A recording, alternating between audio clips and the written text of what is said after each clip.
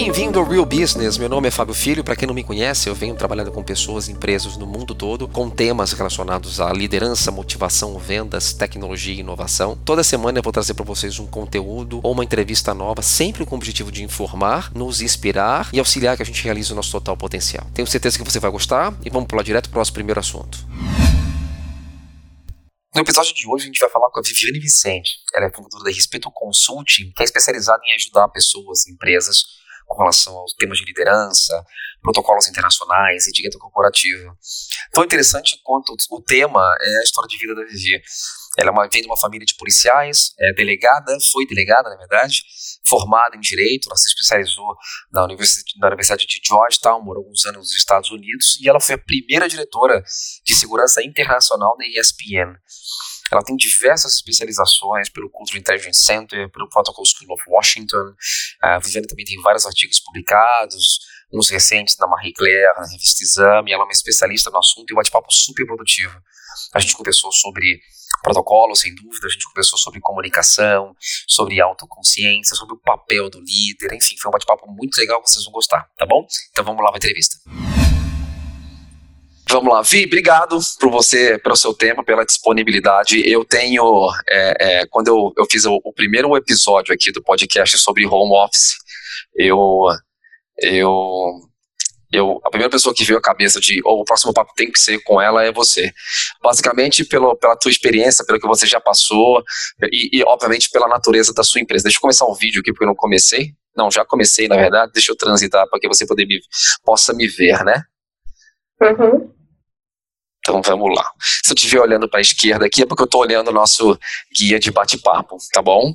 Não se preocupe. Eu sou biased para falar sobre você, né? Eu já te chamei para bate-papo com meus times. Eu acho que a tua história de vida, a tua experiência, por onde você passou, a gente já conhece há muito tempinho. Acho que tem muita empresa que tem a ganhar. E o objetivo desse bate-papo de hoje é a gente falar um pouquinho dessas que tem muita empresa não preparada comportamentalmente para essas questões de home office. Muitas não tinham política, muitas acham que pequenas ações e pequenos procedimentos são suficientes e o que preocupa mais é a liderança, né? Eu tenho ouvido muito falar de gestores, líderes de alta gestão que tentam adaptar um modelo tradicional para um modelo de gestão de pessoas remotas. Enfim, as pessoas realmente muitas não estão preparadas. Mas antes da gente começar, fala um pouco da tua história, desde lá um pouquinho de que você já foi delegada, como é que você teve a tua experiência em algumas empresas e de onde que surgiu a ideia da Respeito? Obrigada, Fábio. É um prazer para mim estar aqui falando com você e, de alguma maneira, discutir esses temas que estão tão em voga e que são muito importantes para o sucesso e para a felicidade das pessoas e das empresas. Sem dúvida. Bem, a minha trajetória profissional começou realmente no serviço público, na Polícia Civil do Estado de São Paulo. Eu fui delegada de polícia, então, evidentemente, a minha primeira formação foi em Direito, que é um requisito para ser delegado, tem que ser bacharel em Direito. E fiquei alguns anos na polícia, fazendo um trabalho que eu considero muito importante para a sociedade, mas ao longo dos anos percebi que eu tinha também uma atração pela vida corporativa e acabei mudando, indo para a iniciativa privada, e que foi uma decisão difícil, mas muito positiva no final, e também exigiu de mim expandir a minha formação e fazer o MBA, foi onde nos conhecemos. Exatamente. Justamente porque eu precisava, então, aprender a falar a linguagem dos negócios. Quando eu fui para a iniciativa privada, eu trabalhei inicialmente com algumas consultorias norte-americanas que faziam uma parte de due diligence e investigações corporativas no geral. Então, precisei realmente aprender essa linguagem dos negócios. Eu acabei depois entrando em uma grande corporação, a Motorola, aqui no Brasil, e aí mais uma vez em contato com executivos e tendo que adaptar o meu estilo de comunicação e gestão. E em que eu também aprofundei a minha gestão de equipes internacionais. Então, na região da América Latina, especialmente no Cone Sul, adaptando não só os meus estilos de comunicação e gestão a outras culturas, mas também a trabalhar remotamente, porque afinal nós não estávamos no mesmo espaço físico. E após trabalhar alguns anos no Motorola, eu acabei mudando para os Estados Unidos para fazer uma formação em Washington, na George Washington University, ainda no ramo do direito, mas voltado ao direito internacional e ao direito da segurança nacional. E quanto a isso, eu continuei atuando na área de segurança corporativa, então gerenciamento de crises, propriedade intelectual, protegendo a propriedade intelectual das empresas, mas também cuidando da segurança das pessoas. A segurança da informação naquela época não era uma preocupação tão grande quanto hoje, mas alguma parte da minha atuação era nisso. E, enfim, depois de alguns anos também trabalhando, primeiro em multinacionais, depois eu fui a primeira diretora de segurança internacional da ESPN, em sua sede em Connecticut, nos Estados Unidos, que foi uma experiência fantástica, porque não só eu trabalhei com um produto muito novo para mim, que é um produto de mídia, de entretenimento, mas expandi ainda mais a gestão de temas e times internacionais. Então, eu era responsável pela segurança das operações, dos eventos e dos escritórios da empresa fora dos Estados Unidos, e acompanhei muitas equipes jornalísticas, muitos eventos esportivos, um trabalho interessantíssimo. Mas eu confesso que a vida corporativa não é para todo mundo. Não é. E que o ambiente corporativo, às vezes, traz muito estresse, e um estresse, por vezes, desnecessário. Então, para tentar resumir, eu acho que essa coisa comportamental que sempre esteve presente no meu trabalho, ou seja, as relações humanas, as relações dentro da sociedade, os comportamentos negativos, desde lá de trás, quando eu trabalhava com investigações, seja na esfera pública ou privada, em que a gente observa o comportamento humano, até às vezes utilizado para o mal.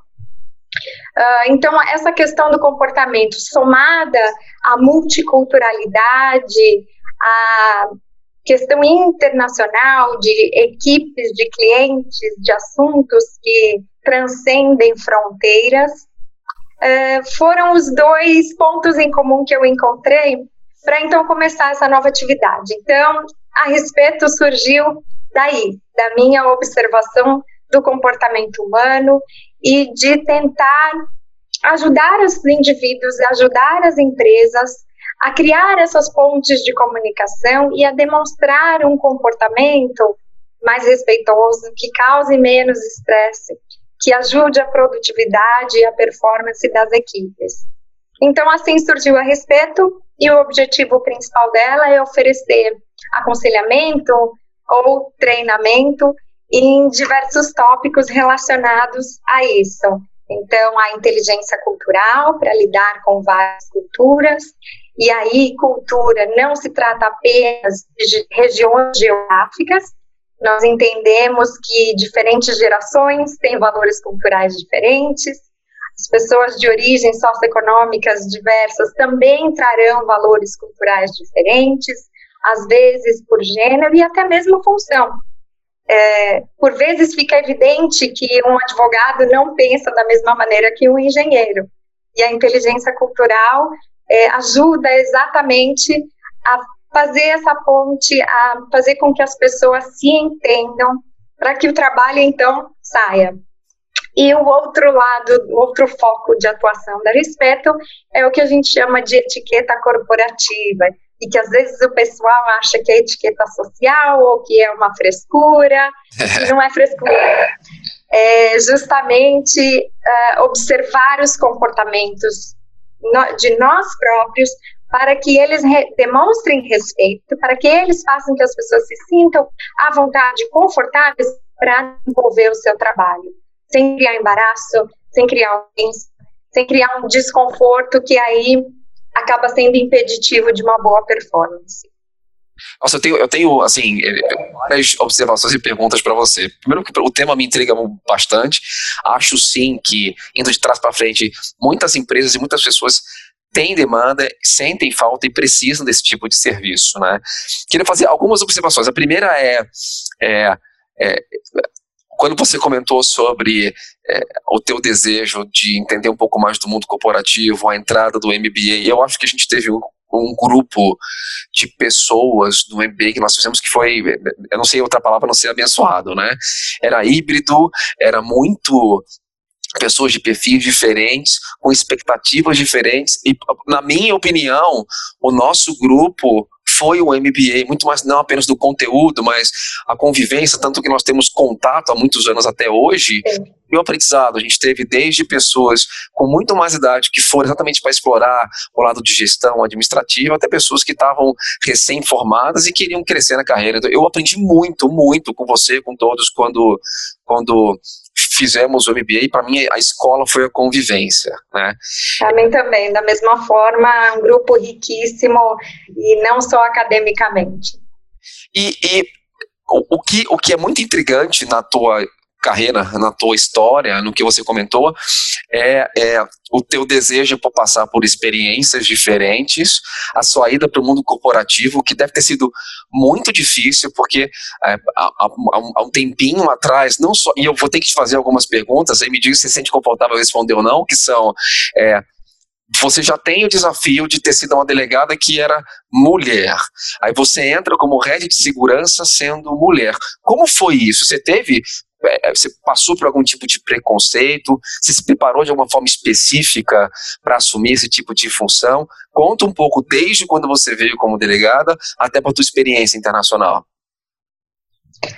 Bem, na minha turma de delegada na academia de polícia, 30% da turma era composta de mulheres. Show. Então, não é desprezível, não é um número desprezível, 30% de mulheres. E não fomos as primeiras. Muitos anos antes, outras delegadas tinham vindo e desbravado esse lado da carreira, e que é muito importante.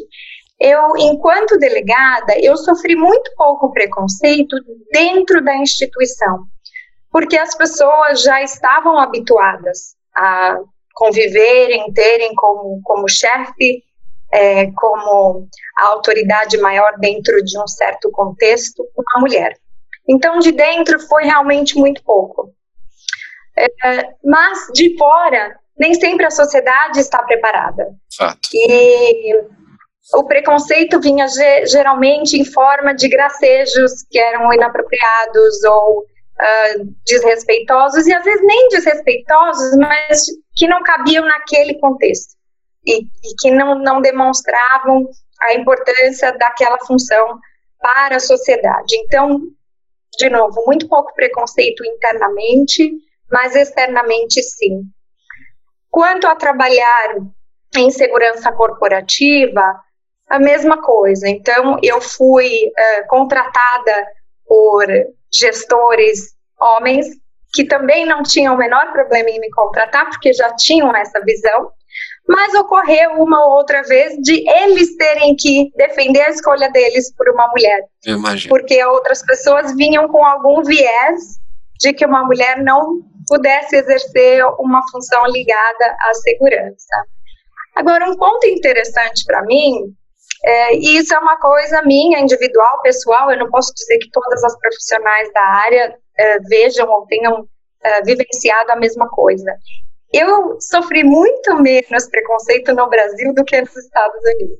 É mesmo? Olha que interessante. No serviço público, talvez porque no Brasil há muito tempo, ou seja, desde a Constituição de 88, os concursos públicos igualaram a situação de homens, mulheres, de idade, de origem étnica, enfim. Existe uma garantia até constitucional de que você não vai ser eliminado de um cargo público ou da possibilidade de conquistar um cargo público por conta de qualquer fator nesse sentido. Então, acho que até por isso, dentro da instituição da polícia, não existia mais esse preconceito, porque isso já era algo desenvolvido, consolidado. Nos Estados Unidos, claro, existe evolução, ou seja, há mulheres que foram secretárias de Estado e Attorney General e tudo isso. Então, de um lado, estão todos habituados a terem mulheres em posições de destaque em áreas que antes eram dominadas por homens. Porém, no nível micro, muitas pessoas ainda carregam preconceito, pessoas até de dentro da área, no meu caso, da área de segurança corporativa, ainda carregam esse viés, ainda carregam esse preconceito. Então, eu não posso dizer que foi uma coisa uniforme, eu passei por algumas situações sofridas, sem dúvida, mas não a ponto de me desencorajar de seguir nessa carreira. E, Vi, você, quando você teve essa função global na ESPN, de rede de segurança, pelo que eu entendi, me corrija se eu estiver errado, foi a primeira rede de segurança, a posição foi formada globalmente, ou você foi a primeira pessoa na função? Na verdade, não era uma posição global, era uma posição internacional. Então, tinha um head global e ele tinha alguns diretores que reportavam para ele domesticamente nos Estados Unidos, cada um cuidando de uma região dos Estados Unidos, e eu cuidava de toda a parte internacional, ou seja, tudo que era fora dos Estados Unidos. Eu reportava ao head global, mas eu tinha um papel internacional. E a sua segunda pergunta, esse cargo foi criado e eu fui a primeira a ser contratada. E qual foi? Eu tenho que te perguntar, internacionalmente, né? Obviamente que eu sei que você teve bastante interação com a atuação da ESPN no Brasil, com questões de Copa do Mundo, enfim, mas qual foi o teu principal desafio? Qual foi o projeto, ou a iniciativa, ou o trabalho teu nessa função que mais te intrigou? Acho que o principal desafio foi iniciar uma função que não existia, como todo mundo que já passou por isso sabe como é. O lado positivo é que você pode começar as coisas do seu jeito, o lado negativo é que você não tem referência nenhuma, então começar do zero é um desafio. Mas eu tive desafios muito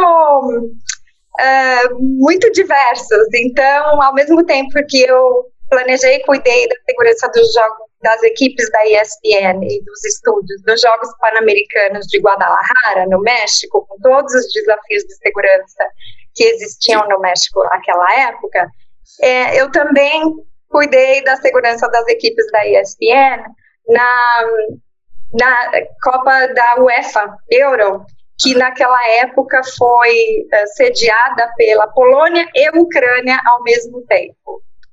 Então, você imagina a disparidade de contatos, de fornecedores, de ambiente que eu tive que lidar para isso. Então, mesmo a Copa Euro tendo sido no verão, o planejamento começou no inverno. Então, eu em fevereiro, na Ucrânia, naquele frio, tentando planejar um evento para o verão, você pode imaginar. Você também tinha restrições de utilização de prestação de serviço que tinham que ser regionais ou era algo mais não restrito? Sim, alguns fornecedores de serviços tinham que ser locais, não tinha como não precisar de fornecedores locais por conta do idioma, da cultura, até do conhecimento geográfico, mas nós levávamos alguns consultores ou contratados avulsos para os eventos a partir dos Estados Unidos também. E eu ouvi, trazendo um pouco da tua atuação, logo depois disso teve Copa do Mundo, eu lembro um pouco dos desafios que você passou durante a gestão do evento. Se você fosse levar todo esse contexto, toda essa experiência internacional, tudo que você passou, se você fosse comentar um aprendizado que você pode tirar dessa experiência, qual seria? Nossa, que difícil. Chato, né? Na Copa do Mundo, durante a Copa do Mundo, eu já tinha deixado essa função da ESPN, mas participei muito ativamente no planejamento de toda a segurança das equipes da ESPN durante a Copa. Eu digo que o desafio maior é um desafio comum a todo mundo que tem um cargo de gestão no mundo corporativo, que é lidar com a territorialidade. Perfeito. Então, pessoas que às vezes consideram que para você fazer a sua função, você está invadindo a função delas e que não é. Essa necessidade de coordenação e de se despir de algumas vaidades é crucial em toda a função. Né? Então, a sinergia entre funções, entre departamentos, é fundamental para o sucesso. E eu acho que a minha maior lição foi essa, achar o equilíbrio entre fazer o meu trabalho e não ferir suscetibilidades. Não, é muito bem colocado, e eu acho que o tão importante quanto isso é as pessoas entenderem que a nossa função é muito mais do que aquilo que se espera de nós lá no job description, né?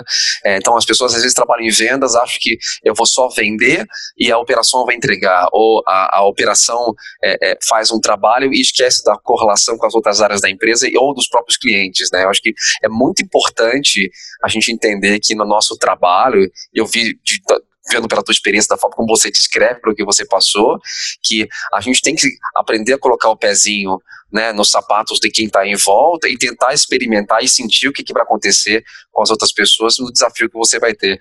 Eu lembro que nessa época eu trabalhei muito com a parte de suporte à gestão de vendas, e a última coisa que eu fiz foi vender. Eu fiz muito trabalho, muito. Eu trabalhei muito com serviços médicos, né? Então eu conheci muito da expectativa do médico, do que o médico iria passar, que tipo de experiência ele precisava passar, experimentar, até para vender a ideia dele prestar um serviço de qualidade. E isso, às vezes, a gente deixa de compreender, né? Isso não é, assim, comenta um pouquinho, isso não é política corporativa, né? Isso tem que fazer parte do cerne do nosso trabalho, como valor, concorda? Sem dúvida. Então, você muito sabiamente se colocou no sapato do outro, se colocou no lugar do outro, para entender quais as necessidades dele antes de chegar à necessidade do cliente. Porque você ia vender um serviço que ia ser prestado, na verdade, por outro. Sem esse entendimento profundo, a gente não consegue satisfazer nem o cliente, nem o prestador. Então, isso é fundamental. E, sim, eu não acho que seja política, não. Acho que isso é algo até individual, o desenvolvimento, a maturidade de cada um nessa vida corporativa, a maturidade para exercer a sua função sem ficar na sua caixinha. Perfeito. E o que para o teu negócio de hoje, para Rispeto, o que você trouxe dessa tua experiência? O que você acha que... de onde você tirou a ideia? Como foi? Um dia você acordou, só para a gente colocar algumas coisas mais... Como é que você levantou e disse, putz, eu sei que o mundo corporativo não é o que eu esperava, ou é o que eu esperava, mas não é o que eu quero para minha expectativa pessoal e profissional. Quando foi? Como que você fez essa virada para dizer, agora eu vou... Eu acho que tem um mercado, eu acho que tem, na verdade, que tem falta desse tipo de serviço. Como é que você fez essa virada? Uhum. Foi ainda quando eu atuava em consultoria. Na verdade, eu era consultora para uma grande multinacional na região de Washington, e eu trabalhava em gerenciamento de crise. Então, uma coisa que, à primeira vista, não tem nada a ver com o que eu estou fazendo hoje. Mas foi ali, observando o comportamento das pessoas, numa situação até antes de uma crise, ou seja, numa situação de normalidade, que eu identifiquei essa necessidade de ajudar as pessoas a se comportar e se comunicar de uma maneira que facilite o trabalho e não que cause aquele estresse que eu me referi no começo, desnecessário. O que é estresse desnecessário? O estresse necessário é assim, existe um prazo, a gente precisa cumprir, então realmente dá uma tensão, dá um nervosismo, é uma situação às vezes extraordinária, uma situação de exceção, esse estresse é necessário. Cumprir uma meta, alguém que se demitiu, isso sim, são estresses que fazem parte da nossa função, do nosso trabalho, de todo mundo, seja na vida corporativa ou não. Mas o que é o estresse desnecessário? Você envia um e-mail para alguém pedindo uma informação que é necessária para o projeto. E se alguém não te responde em um dia, não te responde em 3 dias, não te responde em 5 dias, você tem que mandar um e-mail insistindo, pedindo.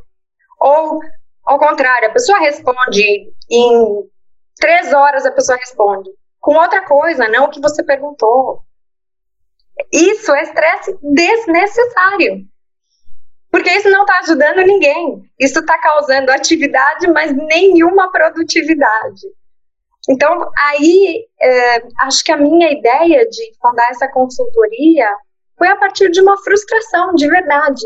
A frustração de não só testemunhar esses acontecimentos e essas práticas, que às vezes são até tolas, porque são por falta de atenção, não por maldade ou por incompetência, mas também delas serem dirigidas a mim o tempo todo. E eu presto muita atenção nas coisas, e aí eu acho que eu sou impactada mais fortemente.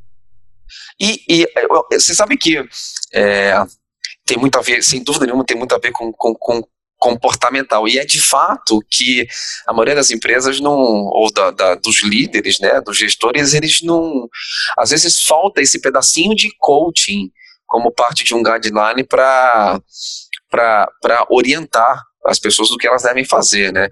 Acho que a falha de comunicação, a gente já conversou sobre isso algumas vezes, no encontro que a gente teve. Eu acho que a falha e a constância da comunicação, elas fazem com que qualquer projeto de sucesso, qualquer tipo de atividade possa falhar, né? Especialmente nesse contexto que a gente vive hoje de pandemia, né, de isolamento e que cria medos, anseios, né, e expectativas diferentes. Falhar na comunicação é falhar no resultado que você vai conseguir. E eu imagino que você tenha tido, eu queria que você comentasse um pouquinho, como foi o começo, como é que as empresas começaram a receber esse tipo de posicionamento, de serviço. Eu vou te falar muito abertamente, eu entendo que algumas empresas não estão abertas ou não entendem que isso poderia agregar algum tipo de valor. Isso acaba saindo muito mais da liderança, concorda ou não? Sim, sai bem mais da liderança. Eu tenho mais conversas com CEOs ou presidentes de empresas pequenas do que de um gestor de uma pequena equipe. Evidentemente, os profissionais de recursos humanos são um pouco mais conhecedores desse tipo de necessidade, porque estão mais próximos, vivendo, às vezes, como business partners, o que os outros gestores trazem, ou porque estão mais familiarizados com iniciativas de treinamento. Fato. Mas, sim, não são todas as empresas ou entidades. Eu trabalho também com fundações, empresas sem fins lucrativos, organizações sem fins lucrativos, e não são todas que têm esse entendimento. Algumas pessoas com quem eu converso, e às vezes até profissionais de recursos humanos, falam, nossa, que legal, eu não sabia que isso existia. Eu imagino. Outras não, outras dizem, nossa, é muito bacana, eu conheço, a gente tem sim necessidade, seja do lado comportamental da etiqueta corporativa, que para mim é um traço de liderança, seja pelo lado da inteligência cultural, por conta de programas de diversidade e inclusão que estão presentes em todas as grandes corporações, e também pequenas e médias empresas estão atentas a esse aspecto, aí sim, as pessoas já estão um pouco mais habituadas. E Vi, eu vi que essa questão comportamental de etiqueta. Eu vi que um dos serviços a respeito são protocolos internacionais, né? Começando do básico, para quem não conhece, o que é, fala um pouco do que se espera de um contexto de etiqueta corporativa e antes da gente entrar num tema que eu queria muito que você conversasse, que era de home office, comenta o que é o básico, por onde que as empresas poderiam começar e aonde que você poderia ajudar? Bem, eu vou começar fazendo uma distinção que é simples entre etiqueta e protocolo. Ótimo. Então vamos lá, o protocolo é uma série de regras que são admitidas mundialmente e que tendem a não mudar de acordo com o lugar e nem através do tempo. Elas são mais ou menos rígidas. E por que o protocolo existe? Por conta, primeiro, das relações diplomáticas, desde há muito. Porque quando líderes de diversos países se encontram, eles têm que ter alguma previsibilidade, alguma segurança de como uma reunião, um encontro vai ser conduzido. É importante saber quem senta onde, quem entra primeiro, quem é apresentado primeiro, porque se cada um for se comportar de acordo com o seu próprio entendimento, vai dar uma confusão tremenda e ninguém vai conseguir iniciar o trabalho, o propósito daquele encontro de verdade. Então, assim é o protocolo. A etiqueta também é uma série de regras de comportamento, porém, essas regras tendem a mudar através do tempo e de acordo com o local, porque as regras de etiqueta são muito influenciadas pelo contexto social, pelo ambiente, e às vezes informadas até por questões geográficas, de clima.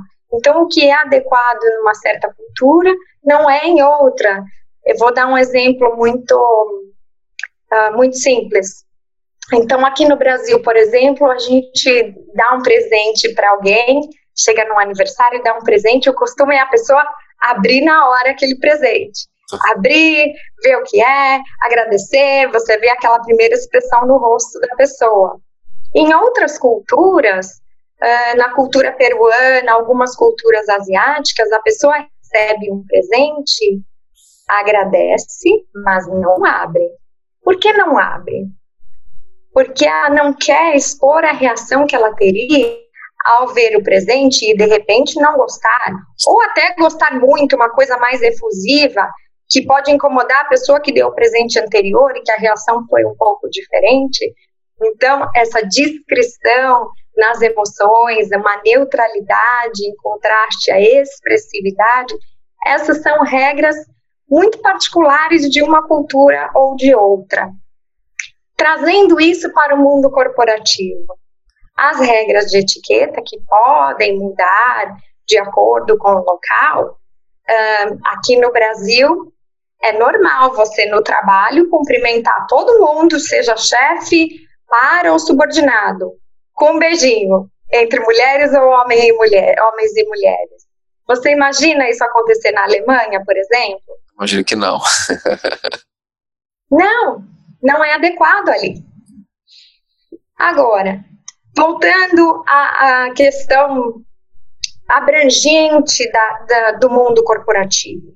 Alguns comportamentos que cabem na vida social não cabem no mundo corporativo, em nenhum lugar, certo?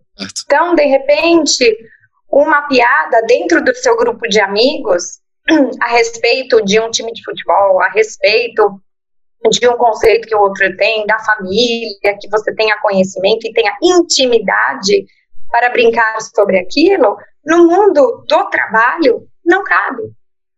E aí se torna uma coisa universal.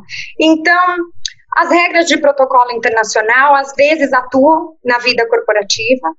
Se você está recebendo um cliente, é importante saber, numa mesa de negociação, como se senta, numa mesa de simples tomada de decisão entre o mesmo grupo, como se senta, quem é apresentado primeiro.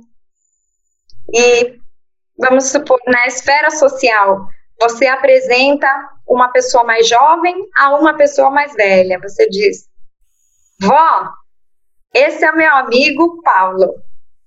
Na esfera corporativa, idade não importa. Gênero não importa. Todo mundo é igual nesse sentido. O que importa? Importa a posição. A posição.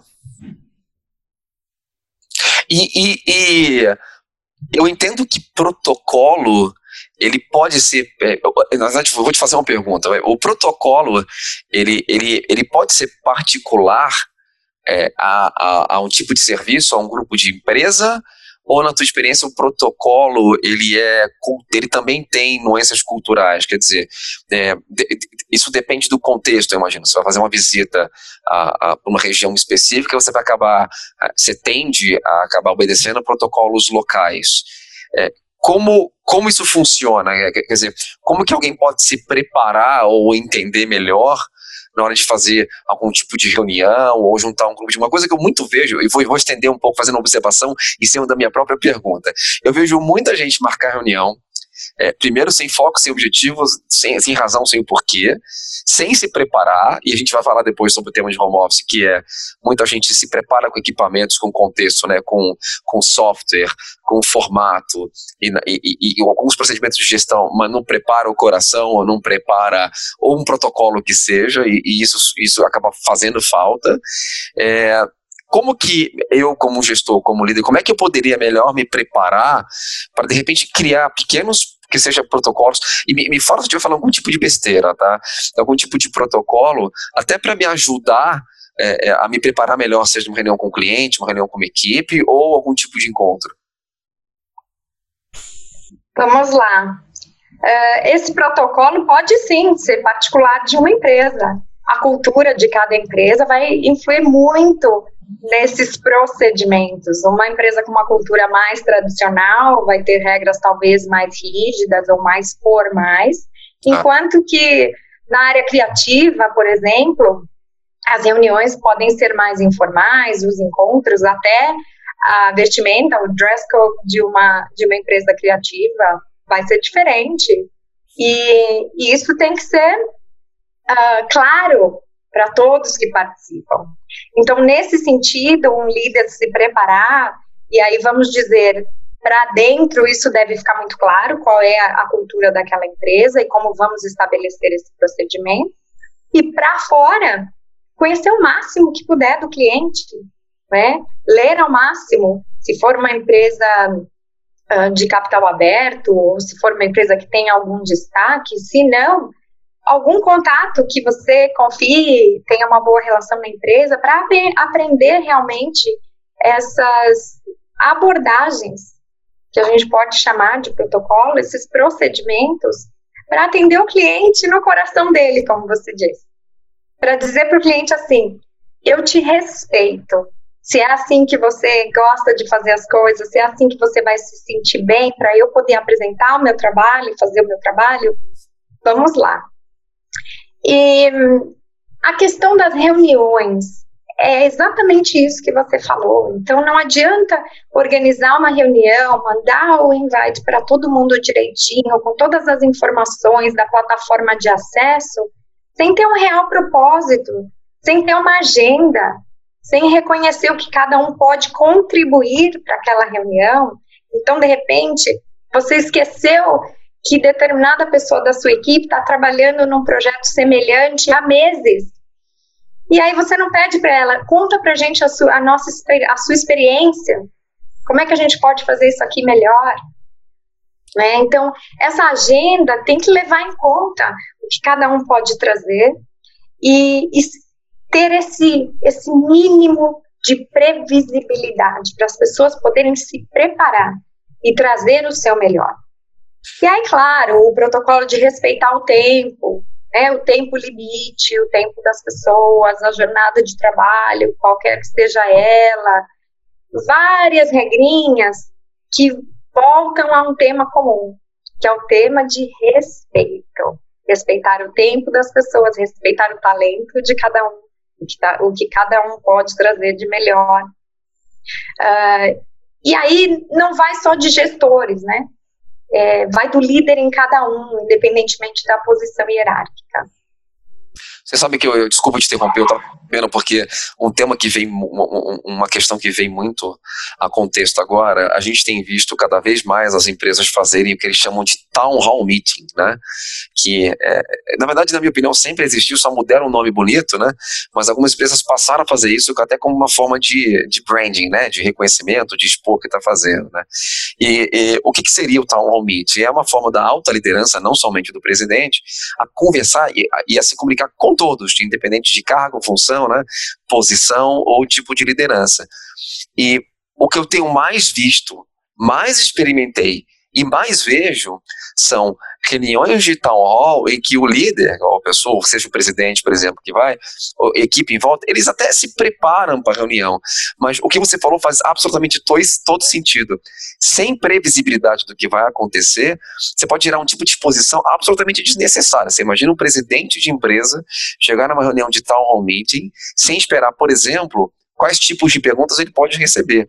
Eu mesmo tive a oportunidade de testemunhar alguns presidentes recentemente, em reuniões de town hall, receberem perguntas desconcertantes, né? E isso acaba expondo desnecessariamente, não só a todos, a um ambiente, né, que deixa de ser tão descontraído assim, mas acaba também expondo a própria gestão, o posicionamento da liderança. E aí eu acho que faz todo sentido que você tenha algum tipo de protocolo, algum tipo de preparação, e que isso seja mais do que definido, e eu queria até que você comentasse um pouquinho sobre isso, isso tem que ser reconhecido e comunicado, né? Olha, as reuniões, o protocolo vai ser esse, e seguiremos o protocolo, até para não gerar expectativas incorretas, você concorda? Eu concordo.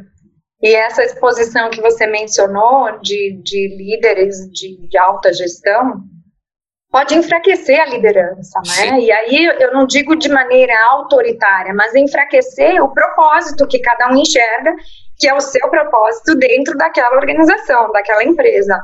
Então, claro que não cabe censura nesse ambiente de um town hall meeting, não é para censurar quem fez a pergunta, mas exatamente o que você disse, deixar claro qual é o objetivo daquela reunião e, ao mesmo tempo, garantir que outros canais de comunicação efetivos estejam à disposição para quem quiser discutir um assunto que não é o tópico daquela específica. Vi, trazendo um pouco para esse tópico que eu acho que a gente vai gastar um pouquinho mais de tempo conversando. Uma das maiores aplicabilidades que eu vejo nessa questão comportamental e até de etiqueta é a falta de ciência disso por gestores e líderes agora nesse contexto de pandemia que está todo mundo em ambiente de home office, né? Primeiro porque a gente consegue ver e observar muita gente fazendo propaganda, né, de que a empresa se preparou, se adaptou, se movimentou de forma muito rápida, especificamente como eu comentei, com relação a ferramental, mas não em protocolo e em processo. E segundo porque, independentemente da demanda, e eu espero que todo mundo esteja obedecendo às questões de isolamento social, até para a segurança de todos nós, as pessoas têm que saber lidar com o outro. Né? A relação entre líder e liderado muda de uma forma ou de outra, apesar de algumas empresas já conhecerem, já estarem adaptadas, mas o reconhecimento de que a gente vive um ambiente que as pessoas têm medo, que as pessoas têm expectativas, têm receios, acho que parte da liderança é reconhecer e gerenciar e entender esse contexto como um todo. Isso tem a ver, na minha opinião, muito com comportamento, com o formato de liderança e com o ambiente de trabalho como um todo. Na tua opinião, de bate-pronto, você acha que a maioria das empresas, eu não estou falando da questão de processo ou tecnologia, eu estou falando mesmo da questão de comportamento emocional e gestão, você acha que tinha realmente muita gente assim tão bem preparada e vendo o que a gente consegue ver hoje, não só em artigos, mas na tua experiência, o que você acha que mais falta? Autoconsciência. Autoconsciência. É o que mais falta. Eu costumo dizer, em todo treinamento que eu faço, em toda palestra, que os dois princípios que devem reger o nosso comportamento são o respeito e a autoconsciência. Porque às vezes a pessoa acha que é respeitosa, parte de uma mentalidade de respeito. Não, lógico que eu sou uma pessoa respeitosa, claro que eu demonstro respeito, mas se não tiver autoconsciência de que aquele comportamento, aquela atitude, ainda que pequena, está causando algum tipo de desconforto, sem chegar até um nível de ofensa, mas às vezes chega no nível de ofensa, sem essa autoconsciência, não vai dar. Então, nessa situação de pandemia e de trabalho remoto para a maioria das pessoas, essa autoconsciência é crucial, porque nem os líderes, nem os liderados estão preocupados. Eu não quero generalizar, mas quando a gente vê algumas situações inadequadas, é aí que a gente identifica que nem líderes, nem liderados têm essa preocupação. Peraí, deixa eu olhar para mim.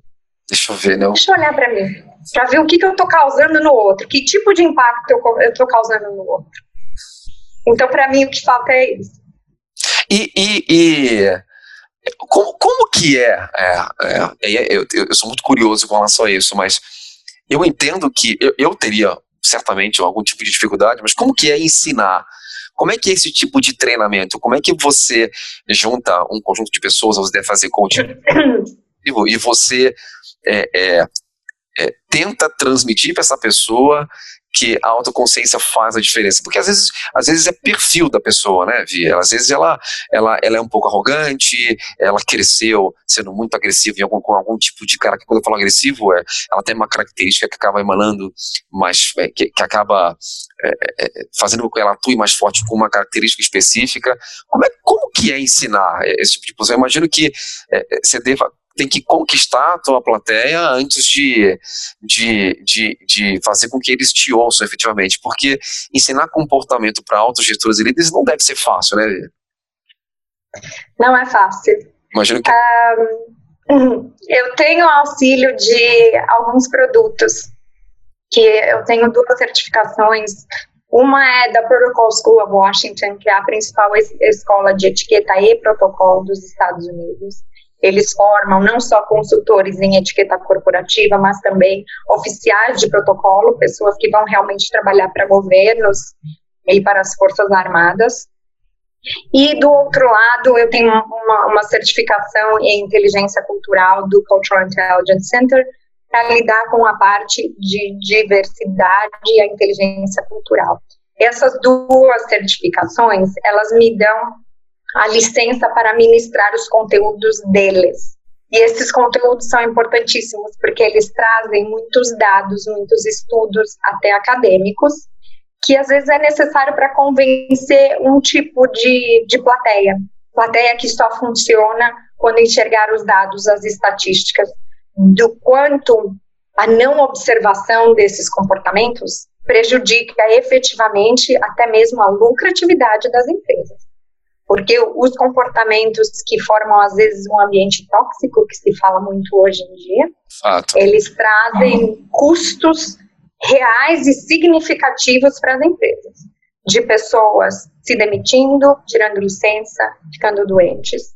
Isso traz custos significativos, sem olhar até para a produtividade efetiva de quem não ficou, entre aspas, doente. Então, para um tipo de plateia, eu preciso disso para convencer a olhar esses comportamentos. Mas, para pessoas que são mais sensíveis à questão emocional e que estão atentas à inteligência emocional, muita demonstração prática durante um treinamento, com vídeos, com a minha própria atuação. Eu tenho que dar uma de atriz de vez em quando. Então vamos supor, eu estou falando aqui com você há mais de 30 minutos. Imagine se durante 20 desses 30 minutos eu ficasse olhando no meu celular para ver se outros e-mails, outras mensagens, outras pessoas estão tentando me contatar. Isso não demonstra respeito a você, ao seu tempo, à sua iniciativa, ao convite que você me fez. Não demonstra que eu estou realmente interessada, focada nisso que eu estou fazendo. E isso vai influir na minha reputação que eu tenho perante a você, perante os seus ouvintes, espectadores. Então eu preciso, às vezes, chegar nesse ponto para sensibilizar as pessoas. Você sabe que recentemente eu tive conversando com um grupo de pessoas num fórum que a gente fez online, e era um grupo voltado a vendas, e essas pessoas compartilharam um cenário que também tem acontecido com muitas dessas empresas que não entendem exatamente o contexto que você apresentou. Era um time de vendas que nessa mudança, obviamente por causa do isolamento, né, e no contexto que a gente vive hoje, a empresa modificou, se adaptou ao modelo de home office, todo o time de vendas mudou para trabalhar de casa. Tá? Só que o modelo de coordenação, o modelo de gestão também mudou, e a empresa passou a exigir que diversas pessoas, especialmente com os times de vendas, mudassem a ação da venda por uma atividade de cold call. Então, os vendedores, você imagina o executivo sênior de venda tendo que reportar cold calls com frequência, ou chamadas, registros de chamadas de atividades de venda, em substituição a atividades de venda em si, que nós dois sabemos que envolve rapport, relacionamento, né, que envolve tempo e que envolve o contexto como um todo. Vendo isso, o que eu vejo? Eu vejo muitas empresas adotando um protocolo que seja, ou adotando um ambiente de trabalho com esse novo contexto, com essa nova demanda, e que a gente precisa trabalhar de home office, mas não mudando o modelo de gestão. Eu até comentei no primeiro episódio sobre home office, sobre os KPIs, a forma como a gente avalia a produtividade, e muita gente não entende que ela precisa mudar a forma de gestão quando se muda esse contexto como um todo. Isso também tem a ver com questões comportamentais, concorda, Vi? Sem dúvida. Primeiro porque essa exigência de reporte do número de ligações feitas ou do tempo de cada ligação demonstra a falta do que eu falei lá atrás de maturidade. Então, se você contratou um executivo de vendas com tanta experiência, é porque você confia nesse talento, nessa capacidade. E outra, também o estilo de cada um, o estilo de venda de cada um. Um gestor que não tem a capacidade de identificar o estilo de comunicação, a personalidade de cada um, e quer ter essa uniformidade quase automatizada de medir a performance, na minha opinião, não é um bom gestor. Porque não dá para a gente tratar as pessoas com essa uniformidade. O que é preciso é equidade. Então, que todo mundo tenha as oportunidades equânimes, seja avaliado sob os mesmos critérios, mas não dá para ignorar a personalidade, o estilo de comunicação, o estilo de venda de cada um. E como lidar com o ego, Vi? Porque principalmente altos gestores, sem estarem preparados, o ego pode afetar.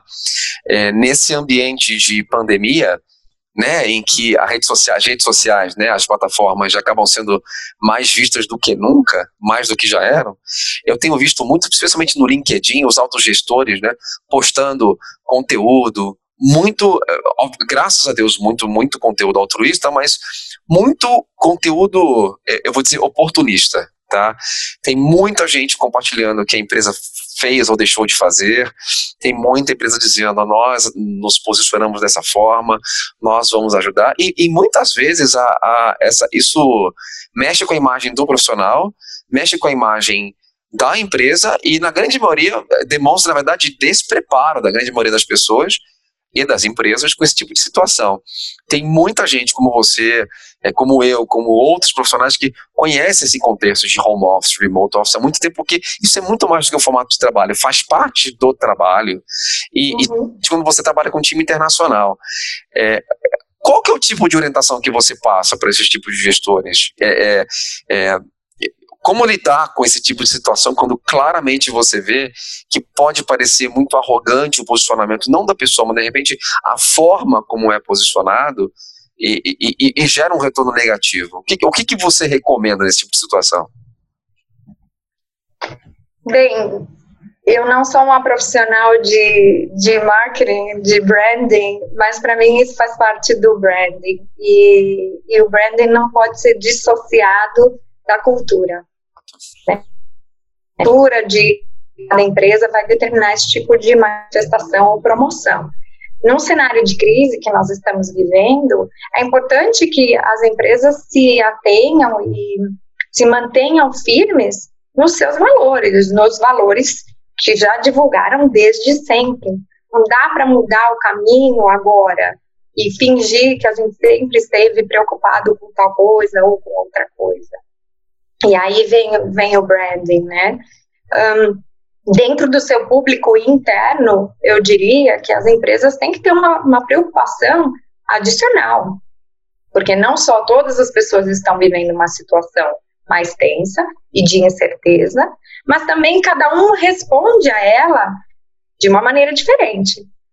Então, para os gestores de equipes, os gestores têm que estar atentos a como cada um está reagindo ao cenário de pandemia, ao cenário de crise, e às vezes até situações concretas, né? Se algum membro da equipe tem efetivamente uma pessoa doente em casa, ou já tinha uma pessoa doente em casa, antes da pandemia. Então, em nível assim, mais particular, em nível de escala de uma equipe e um líder, eu diria isso, prestar atenção na situação individual de cada um, mas em nível de organizações, eu acho que a cultura organizacional tem que prevalecer e afirmar os valores que sempre estiveram ali, não se aproveitar de uma situação para, de repente, divulgar algo que não vai se sustentar no longo prazo, porque não existia, não faz parte da identidade daquela empresa.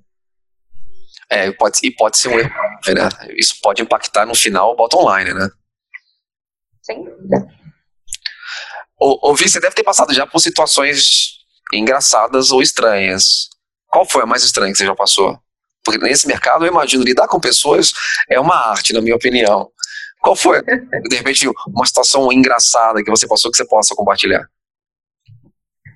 Uma situação engraçada, uma vez um cliente meu me pediu algo, coincidentemente, eu morava nos Estados Unidos, estava em viagem ao Brasil, visitando família e tal, não era uma viagem de trabalho, e um cliente me escreveu com uma demanda urgente, e era feriado aqui no Brasil, era o dia do trabalho, o 1º de maio aqui no Brasil, era feriado. E a demanda do cliente, e aí voltando ao meu tema do estresse desnecessário, não era urgente de verdade. E eu conseguia identificar isso, que não era urgente de verdade. E aí mas ele quis fazer urgente, quis me colocar essa pressão. E eu disse, veja, eu vou tentar obter o que você está me pedindo, vou fazer o meu melhor, mas hoje é feriado, as coisas não estão abertas, as pessoas não estão trabalhando, então eu não sei o quanto eu vou conseguir te responder ainda hoje. E assim, cliente antigo, já conhecia a minha atuação e tudo. E aí ele respondeu assim, peça para fulano, ele não bebe.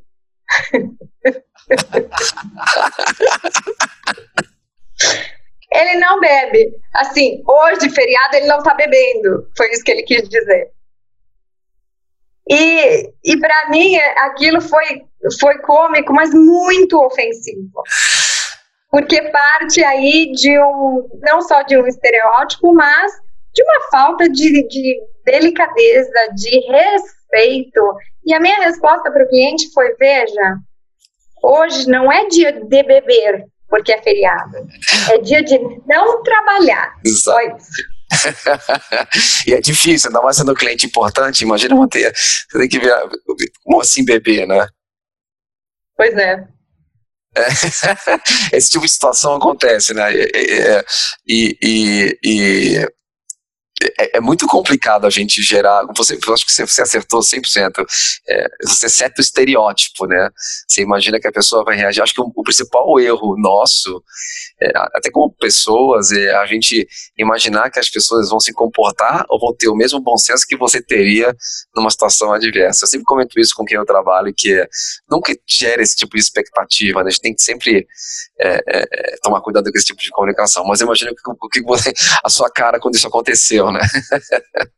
Pois é, felizmente não era uma reunião com vídeo. Vi, para quem está ouvindo e quiser conhecer um pouco mais de conteúdo sobre o tema, ou tentar se especializar um pouquinho mais, o que você recomenda? Existe muito material aí na internet a respeito. Fontes confiáveis seriam as primeiras que eu já mencionei. Então, a Protocol School of Washington, o site deles é psow.edu. Do Cultural Intelligence Center também, o site deles é culturalq, então culturalq.com. O meu site dá respeito da minha consultoria, tem bastante conteúdo, então é respeto com 2 T's, consulting, consulting.com, também em todas as redes sociais. E existem alguns livros também muito interessantes. Existe um livro brasileiro muito antigo que diz Nem Só de Marketing, Reticências, que fala desses comportamentos e como a gente demonstra respeito e como a gente chega numa comunicação eficiente até o cliente. É um livro muito interessante. E alguns livros americanos, um que eu gosto muito chama Executive Presence, da Sylvia Ann Hewlett. A presença executiva independe de ranking, independe de posição hierárquica. Qualquer pessoa em início de carreira pode desenvolver uma presença executiva. E o outro é o Civility, a Manifesto for the Workplace, da Christine Porath, que é uma pesquisadora da Universidade de Georgetown, e a civilidade é o que a gente está mais precisando em todos os ambientes, social, corporativo, governamental, e nesse livro ela demonstra, com pesquisas acadêmicas, as consequências da falta de civilidade e as boas consequências do resultado da aplicação da civilidade nas nossas relações profissionais. Que legal. Eu vou nos comentários. Esse último me interessou bastante, não conhecia do tema, vou tentar me especializar. Tem algum livro, não só fora desse contexto como um todo, tem algum livro específico que marcou você e que você recomendaria para leitura? Eu sempre que eu converso com alguém, eu pergunto se pode recomendar algum tipo de livro. Tem algum que você recomendaria? Fora esses 2 que são bem ligados à minha atividade, difícil, hein? Para quem não leu agora, o pessoal vai brigar comigo. Vamos lá. Antígona, Tragédia Grega. É um livro interessantíssimo. E para uma ex-policial como eu, entender no nível de humanidade, então todos nós como humanos, entender como um policial tem que, às vezes, cercear a liberdade, trazer um mal para um outro ser humano, justificadamente, né, porque aquele outro ser humano violou outras normas sociais democráticas, né, da sociedade, de convivência, mesmo assim, dói. Muito bem colocado. Eu lembro que eu li Antígona, mas faz muito tempo, e esse é um dos livros que vale a pena ler e reler, né? Mas tem que gostar, né? Por isso que você falou, muita gente não vai... Não, Não é para todo mundo. todo mundo, né? Vi, pra gente encerrar, e eu pergunto isso para todo mundo, para você, o que é eu ter uma experiência de sucesso? Para você, o que é, e quando eu falo experiência de sucesso, o que é você sair de uma reunião como essa, de um bate-papo, de um treinamento, enfim, considerando isso algo que realmente mexeu com você, algo que fez diferença na sua vida. Como que você definiria uma experiência de sucesso? Para mim, uma experiência de sucesso é se ajustar ao ambiente, às pessoas que fazem parte dessa experiência, sem perder a própria identidade. Chegar ao objetivo que foi proposto, seja para que iniciativa for, sabendo que você deu o seu melhor, foi respeitoso, mas não precisou se agredir nesse processo. Show, muito show de bola. Você tem alguma dica, recomendação, orientação final para passar para quem ouve, assim, sobre o contexto que a gente vive agora, comportamental, e que você quer compartilhar com todo mundo? A autoconsciência, gente. Presta atenção. Preste atenção no seu próprio comportamento. Imagine, vou falar uma engraçada, tá? Então, todo mundo trabalhando remotamente, participando de videoconferências o tempo todo. Uma coisa bem simples. Se você aparecer no vídeo com uma camisa branca e uma mancha de café enorme aqui na camisa, o problema não é que caiu o café, que você não prestou atenção, o problema é que todo mundo vai olhar para sua mancha de café a reunião inteira, não vai conseguir conversar, discutir, tomar uma decisão. Então, autoconsciência. Show de bola, Vi. Eu queria muito, muito te agradecer esse tempo. A gente conversou aqui mais de 1 hora, para mim foi muito prazeroso. Eu quero já deixar o convite para te convidar de novo, de repente num outro contexto, porque eu acho que vai muita gente gostar do conteúdo. Os dados da Viviane, da empresa, enfim, vão estar sem dúvida nas observações do podcast. De novo, obrigado. Eu espero que você fique segura, saudável, e certamente a gente vai voltar a se falar muito em breve. Foi um prazer. E desejo também a você, a sua equipe, todo mundo que está ouvindo, que continue saudável, seguro, e vamos passar por essa. Sem dúvida nenhuma. Fique em casa, né? Fique em casa. Vi, obrigado. Boa semana, tá bom? Um beijão. Obrigada a você. Falei que vocês iam gostar. O vídeo do nosso bate-papo está disponível lá no canal do YouTube. Só procurar Real Business Show, Fábio Filho, que vocês vão encontrar. Vai lá. Assina, não esquece de assinar, de clicar no sininho para você receber os alertas sobre os novos conteúdos. A nossa próxima entrevista vai ser com o Dr. Wagner Marujo, ex-presidente do Grupo Sabará, do Gustavo Sabará. Foi um bate-papo super interessante, com muito conteúdo, foi uma aula de liderança e basicamente um MBA em 1 hora. Foi 1h30 de conversa, foi muito interessante, vocês vão gostar. Tá legal? Não esqueça de assinar o Innovation Monday, o nosso mailing, fabiofilho.com/innovation-monday. Muito conteúdo, o mailing tem crescido bastante. Isso permite a gente crescer, investir, compartilhar dicas, ofertar treinamentos, enfim. Acessa lá e assina. Tá legal? Uma ótima semana para vocês.